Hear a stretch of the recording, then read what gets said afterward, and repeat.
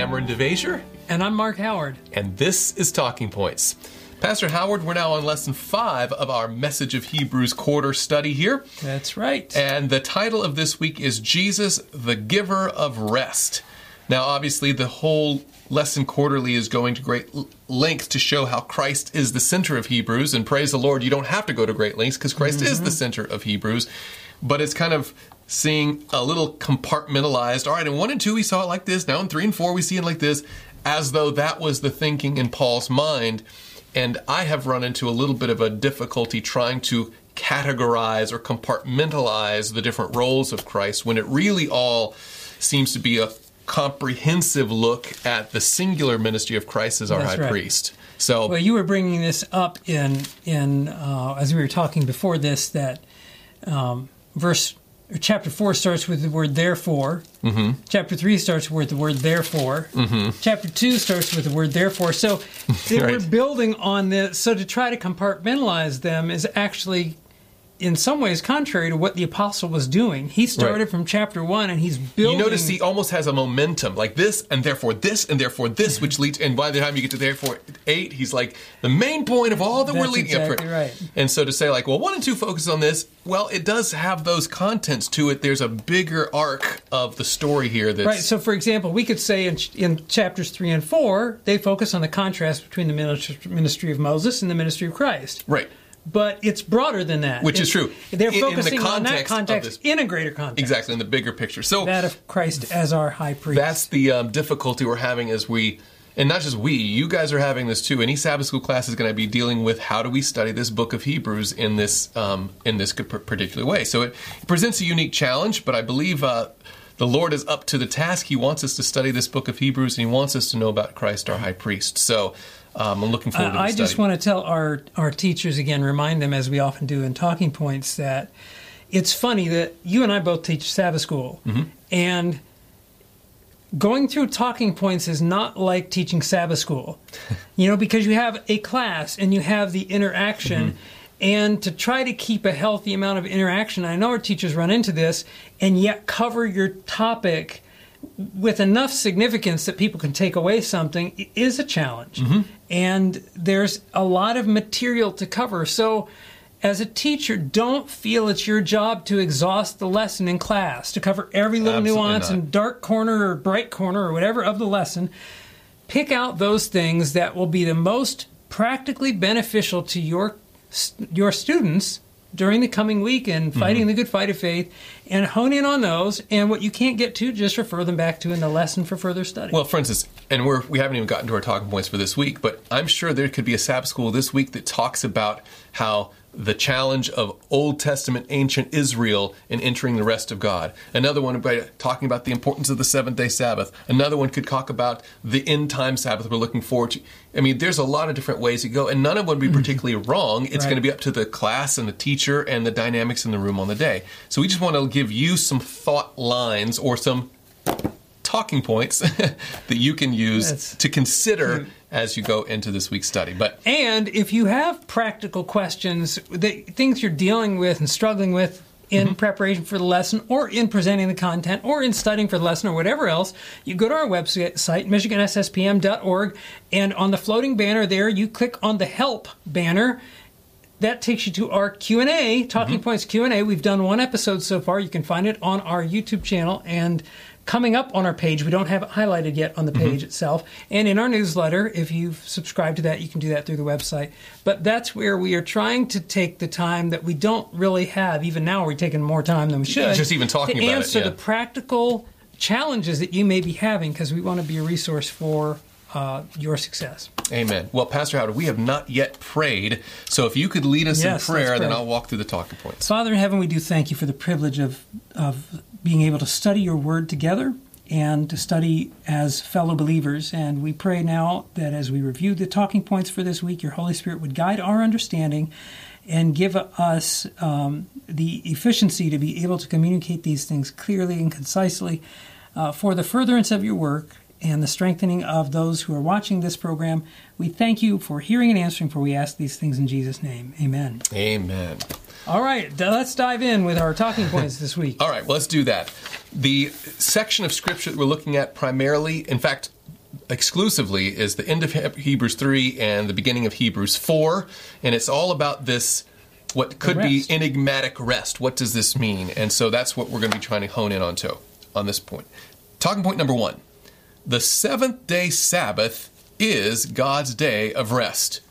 Now, to a Seventh-day Adventist audience, that might be obvious, but there is a case to be made about the seventh-day Sabbath being the rest that God talks about.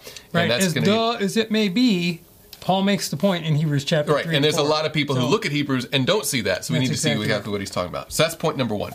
Talking point number 2, ancient Israel missed Christ's rest because of disobedience. That somehow they went into the land but still didn't experience the rest, and why was that? And then finally, talking point number 3, the Sabbath remains a promise of rest for God's people. There's an urgency to the Sabbath even still today. All right. Well, let's get started. Talking point number 1. We kind of alluded to it earlier, but I'm going to jump off of the script of the weekly, the daily outline of the lesson as written, but I want to make sure that people jump into the script of the scripture itself. This is one of those that's going to be a good one for just look at the text and have good conversation discussion that comes out of it. So let's read Hebrews chapter, let's read 3:16 through 4:8, okay? Why don't you read starting verse 16 and read up until verse, say, 5 of chapter 4. Can you do that? All right, let's do that. Okay. For who, verse 16 of chapter 3, for who, having heard, rebelled? Indeed, was it not all who came out of Egypt led by Moses? Now, with whom was he angry 40 years? Was it not with those who sinned, whose corpses fell in the wilderness? And to whom did he swear that they would not enter his rest, but to those who did not obey? So we see that they could not enter in because of unbelief. Therefore, since a promise remains of entering his rest, let us fear lest any of you seem to have come short of it. For indeed the gospel was preached to us as well as to them, but the word which they heard did not profit them, not being mixed with faith in those who heard it. For we who have believed do enter that rest, as he has said, So I swore in my wrath, they shall not enter my rest, although the works were finished from the foundation of the world. For he has spoken in a certain place of the seventh day in this way, and God rested on the seventh day from all his works. And again in this place, they shall not enter my rest. Since therefore it remains that some must enter it, and those to whom it was first preached did not enter because of disobedience, again he designates a certain day, saying in David, Today, after such a long time as it has been said, Today, if you will hear his voice, do not harden your hearts. For if Joshua had given them rest, then he would not afterward have spoken of another day. There remains, therefore, a rest for the people of God. Now that issue right there, the rest that remains, is the central feature of this week's study. What is the rest that remains? Well, let me make a quick point here. If you're reading in the King James Version in verse 8, it says if Jesus had given them rest, and that throws people. But the name Jesus is taken from that Old Testament name Yeshua, and they're very similar. And so some translations, like the King James, will translate, but it's not talking about Jesus not giving them rest. It's talking about Joshua when he led them into the promised land. In the context of the story of the Exodus story, yeah. Maybe that helps clear up some things for somebody. Well, that's helpful. Okay. Well, if you look in a lot of different literature, evangelical literature, Christian denomination, and you look up commentaries on Hebrews 4, you'll see a lot of different options given as to what this enigmatic rest means, right? None of which conclude the seventh-day Sabbath. Right. Well, they might say that it could be that, but no. Right. Obviously, it's not that, because we have a new understanding of that, right? But basically, you have the commandment, letter of the law, the seventh-day Sabbath. That's one option. You have the land of Canaan being the destination of their rest in the Old Testament. You have the earthly sanctuary and temple where God's presence rested and communed with them. You have the spiritual rest that we each have in Christ, and then you have the ultimate rest in the heavenly new earthly sense, right? When the sin is done away with, we finally are with our Father in heaven. So which is the one that remains, and we talked about. A little process of elimination helps, I think, in this. Well, even to drill down a little bit more, for many, probably the majority evangelicals, they read this and they say, well, rest remains. And the Jews, they kept the Sabbath. And so it couldn't be the Sabbath. So the rest that remains has to be the spiritual rest in Jesus. Jesus is my Sabbath. Jesus is my rest. This is Or they'll look at the term, and we'll get to later in the study, and they say, well, another day. as opposed to that old burdensome day. Now we've got today, just generally any day. So just from the text itself, it's interesting that the context of the passage is obedience to God. Yes. And the reason they didn't enter the rest is because of their disobedience. So it'd be very odd for Paul to take a passage in where he's emphasizing obedience to say, by the way, you don't need to obey the commandments. Exactly. Yeah. Well, and another point is, if they were keeping the Sabbath, they would have been resting in Jesus. You can't do one without the other. So to say, the Jews kept the Sabbath, they just didn't rest in Jesus. No, you didn't. Yeah. That's right. Well, and we're going to clarify that. Yeah, we're going to dive into that a little bit more. But let's just use a little logic here. First of all, he can't be appealing presently to enter the Canaan rest because that was, centuries, at least, Right. Yeah, long They're time in ago. Canaan. Right. And at this point, this is the New Testament book of Hebrews. He's not pointing them to look to the earthly sanctuary because the whole book of Hebrews is about the heavenly sanctuary, right? And also, he's not talking about the earth made new because he's appealing to us to now, today, enter that rest. It's not just a hope for the future. So we can eliminate most of those. So the question is he, basically it boils down to this. Is he talking about a generic spiritual rest in Christ, or is he talking about a specific commandment to rest like the law outlines in the fourth commandment? And I think the problem comes when we make those two things in opposition to each other. Right. Either you're going to keep that old letter of the law or you're going to experience the rest in Jesus. There's a tendency in modern Christianity to try to separate the spiritual from the literal. Yes. Like, for example, well, not in everything, though. It's not consistent in everything because we could all agree that baptism, the significance of baptism is a new life in Christ. Right. So do we not get baptized So it doesn't anymore? take away the form, no. No, even when people argue over the form, like whether it be sprinkling or still doing across something. Christendom, we're doing something there. Nobody's like, yeah, Jesus is my baptism. Right. Or you could do the same thing with marriage. It's like, well, I'm married to Christ, so now I don't have a literal marriage. I can do anything with this marriage. It's just that one marriage is important. Or my God is my father. My own, there's still a fifth commandment. There's still a seventh commandment. So what about the fourth commandment, right? Why does the Christian world so often think that either you're going to be keeping the seventh-day Sabbath or you're going to have an experience with Christ? When the heart of the matter is that literal rest on the Sabbath. Only an experience with Christ will enable you to keep the Sabbath commandment. And it was Christ himself, who's the Lord of the Sabbath, who established the Sabbath for the purpose of having a relationship. The fourth commandment is about resting in Christ. Like, there's no other way to keep the Sabbath. It's the one that talks about rest. How did it become a work? I don't know. Interesting. Anyway, well, Desire of Ages, and you find this also in the Friday's Quarterly, paragraph 2. Why don't you read that little statement there? Desire of Ages, page 288, says, "The Sabbath is a sign of Christ's power to make us holy, and it is given to all whom Christ makes holy. As a sign of his sanctifying power, the Sabbath is given to all who, through Christ, become a part of the Israel of God." So the idea I'm taking away here in this first talking point is... Go ahead. I was just going to say, as a sign of his sanctifying power, the Sabbath is given to all whom he makes holy. So in other words, it's those who he makes holy, they've experienced Christ. That's what it's saying. Right. So the Sabbath is only significant to those who experience Christ. Right. Well, also, you remember in the Old Testament, he talks about how the Sabbath was that sign that I am he who sanctifies you, who makes you holy. So keeping the correct day of the calendar or refraining from certain activities doesn't make you a Sabbath keeper. A Saturday keeper. It makes you a Saturday keeper or a time server or some sort of watcher, but you're not truly in Jesus, right? And that seems to be the appeal, because think about the logic of this. Paul is writing... It's the book of Hebrews. Yes. To the Hebrews. He's not like outlining now. There's this thing called this. They're aware of the seventh-day Sabbath. They know about.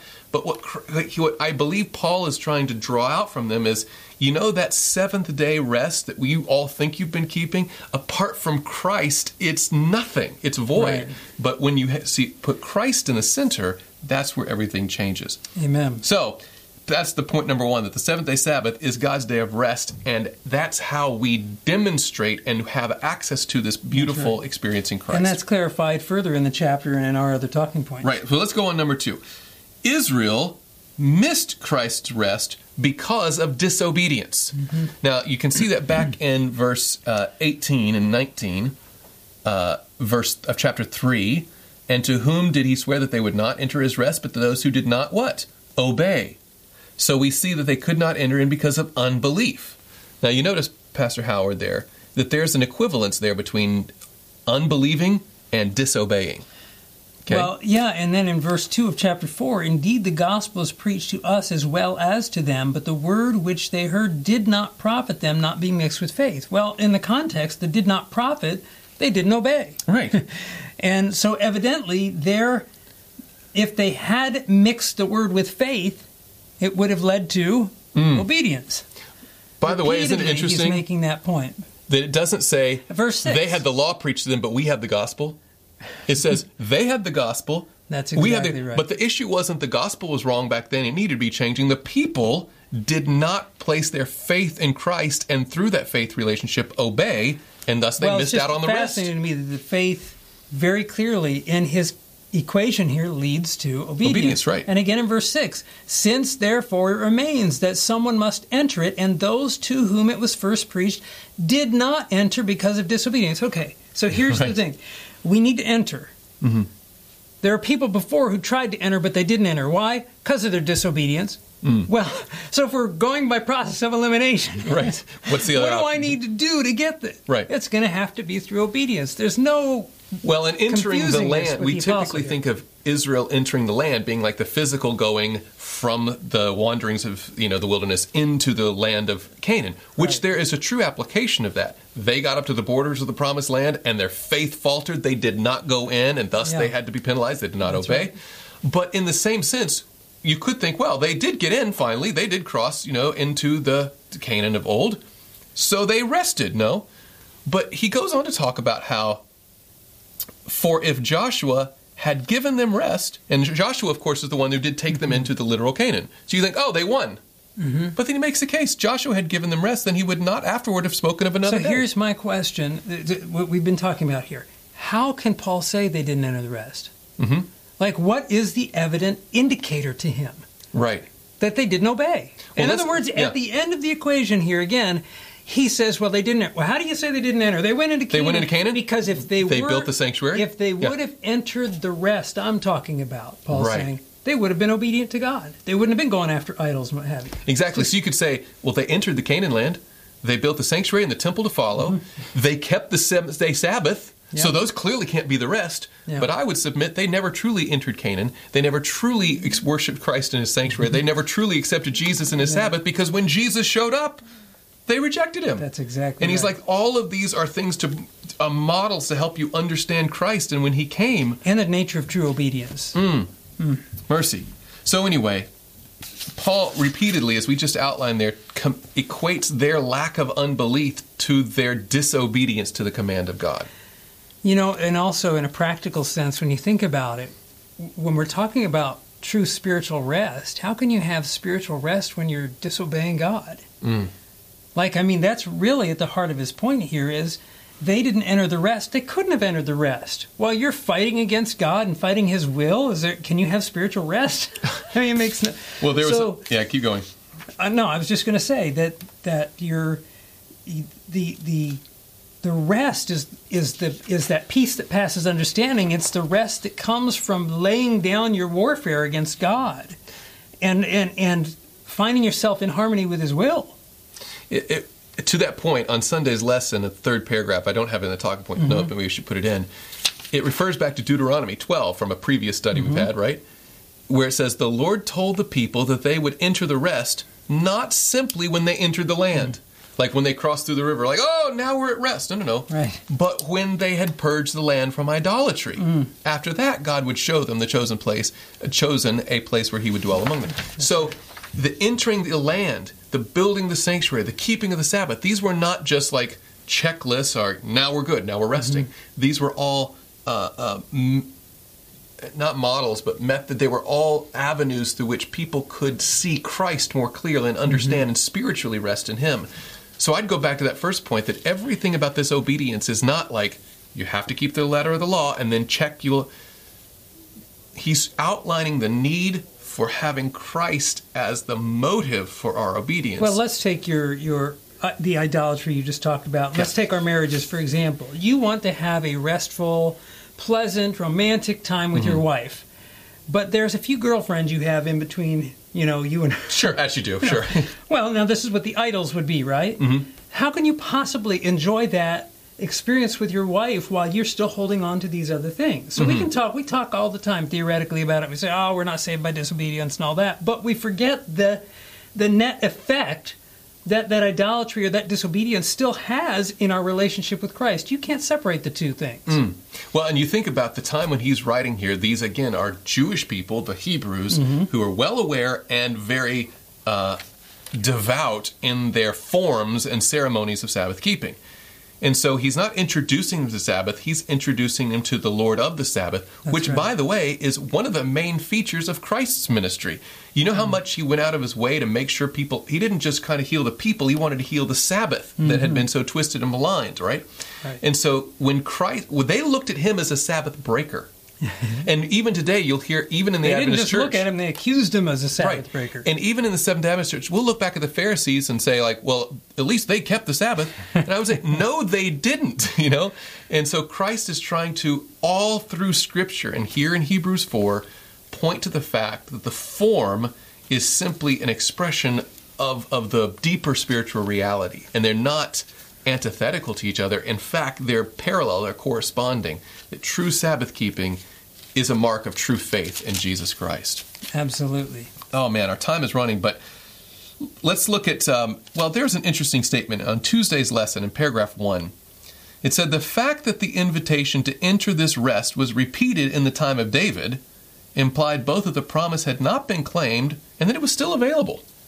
So that's an interesting point. If it was just about entering the land of Canaan for ancient Israel, why in the Psalms would there be an appeal to enter that rest if it had already been taken care of? Well, that Sabbath, which leads into point number 3, that the Sabbath remains a promised rest for God's people. And the word that keeps coming up over and over and over in the book of Hebrews so far, as he's quoting here from David in the Psalms, today. Hebrews chapter 3, verse 8. Today, if you hear his voice. Chapter 15. Today, if you'll hear. Today, verse 7. Yeah. Over and over, there remains today the same rest based on the same gospel that was offered to them. That's right. There's still this open invitation to the rest in Christ that up until this point no one had truly absorbed. No one had truly taken them up. Well, and just to be clear, we talk rest in Christ, which is correct, but that is not a substitute for the Sabbath. That's right. There's a word that's used in this passage, and there's in the teacher's lesson, and you can say, well, I don't have the teacher's lesson. Go to the Sabbath School app. It's free online. MichiganSSPM.org. We have a link to the app on our website. But in the teacher's notes, there's some good, more discussion than in the lesson. But the word there remains a rest for the people of God. And our memory verse is the Greek word sabbatismos. It's the only time it appears in the New Testament, and it specifically has to do with keeping the seventh-day Sabbath. And so when we talk about rest in Christ, when Paul talks about it, he's not talking about that in a separate sense from keeping the Sabbath, but in the context of keeping the Sabbath. Well, interesting. Let's look at the text itself to really hone this in, okay? Look at verse 4 of chapter 4. It says, "For he has spoken in a certain place of the seventh day in this way." So clearly the subject we're talking about is the seventh-day Sabbath, right? And he quotes, "And God rested on the seventh day from all his works." That's a quote from Genesis, right? But now look at verse 5. "And again in this place." Again what? Again, he's talking about the seventh-day Sabbath, right? "They shall not enter my rest." So what is the rest that Christ is inviting to is the true seventh-day Sabbath that God enjoined. So again, in this place, they shall not enter my rest. And we can point to that, well, he didn't let them come into Canaan. But multitudes came into Canaan who, as Paul says, didn't enter the rest. His point here is, again, in this place, they shall not. You can't enter into the Sabbath rest in that state of rebellion and disobedience. That's, again, just repetitive in this passage. Right, and if we keep going, "Since therefore it remains that some must enter it," because it hasn't been entered yet, "and those to whom it was first preached did not enter because of disobedience." So there's clearly some sort of obedient command based on the creation of the world that God gives for rest, okay? Verse 7, "Again he designates a certain day, saying in David, 'Today, after such a long time as has been said, today if you will hear his voice, do not harden your heart.' For if Joshua had given them rest, then he would not afterward have spoken of another day. Now, sometimes people will look at that and say, aha, God has now changed the day. But he's not talking about a different Sabbath day. He's talking about the urgency of that is still available in your day, in my day, today. There remains, here's the key text, therefore, a rest for the people. There remains today a rest we can have in Christ as we obey his original goals and ideals for humanity, as outlined in Scripture. And that word there in verse 9, rest, is sabbatismos, the keeping of the Sabbath. Exactly right. What's fascinating is we didn't read this, but verse 10 and 11, he who's entered into his rest, in the context of Sabbath, has ceased from his works. Oh, you're keeping the Sabbath, that's a works thing. No, you cease from your works when you enter into the Sabbath rest. Truly enter into. And to know that he's talking about creation there, as God did from his. He's the one who modeled creation, Sabbath rest, and then gave it to us as a blessing. And then he makes a very odd statement in verse 11, let us therefore be diligent to enter that rest. We could say, therefore work hard. To rest. To rest. Yes. So that we don't follow their same example of disobedience. It keeps coming back to this. And the lesson brings us out in Tuesday, yeah, I think 3. The point of this passage here is that he doesn't want us to obey the Sabbath anymore. No. The point of clearly is that original Sabbath rest experience in Christ, as it has been available from the very beginning, is available to now. And if no one else has taken it upon, you do it today, exactly right? It's an urgency, right? In Tuesday's Quarterly, it says in paragraph 3, today is a time of decision for us. Today, if you will hear his voice. Anybody within earshot. He who has ears to hear. Yes, let him hear. A time of opportunity as well as danger, as it has always been for God's people. Today appears 5 times in Hebrews 3 and 4. It emphasizes the importance of listening to God's voice, because failing to listen and believe God's word leads to disobedience and the hardening of our hearts. Now, there's more you can look into, and not only is it for today, it's for eternity. This seventh-day Sabbath experience in Christ is going to be ours throughout the ceaseless ages when we go to the new earth. Amen. And the Bible speaks of that as too. But I wanted to close with that last quotation from Friday. Just 289. Exactly. Go ahead. Also on Friday's Quarterly, paragraph 3, the Sabbath points them to the works of creation as an evidence of his mighty power in redemption. While it calls to mind the lost peace of Eden, it tells of peace restored through the Savior. And every object in nature repeats his invitation, come unto me, all ye that labor and are heavy laden, and I will give you rest. Friends, this is the rest that we're talking about in Hebrews 4. Yes, it is expressed in the seventh-day Sabbath, but it is found only in Jesus Christ. Amen. And that's the appeal for each one of us today. So may God bless your studies and your Sabbath school classes. And Pastor Howard, can you close with a word of prayer? Yeah, let's pray. Heavenly Father, we do thank you for the rest you offer us so freely in Christ Jesus.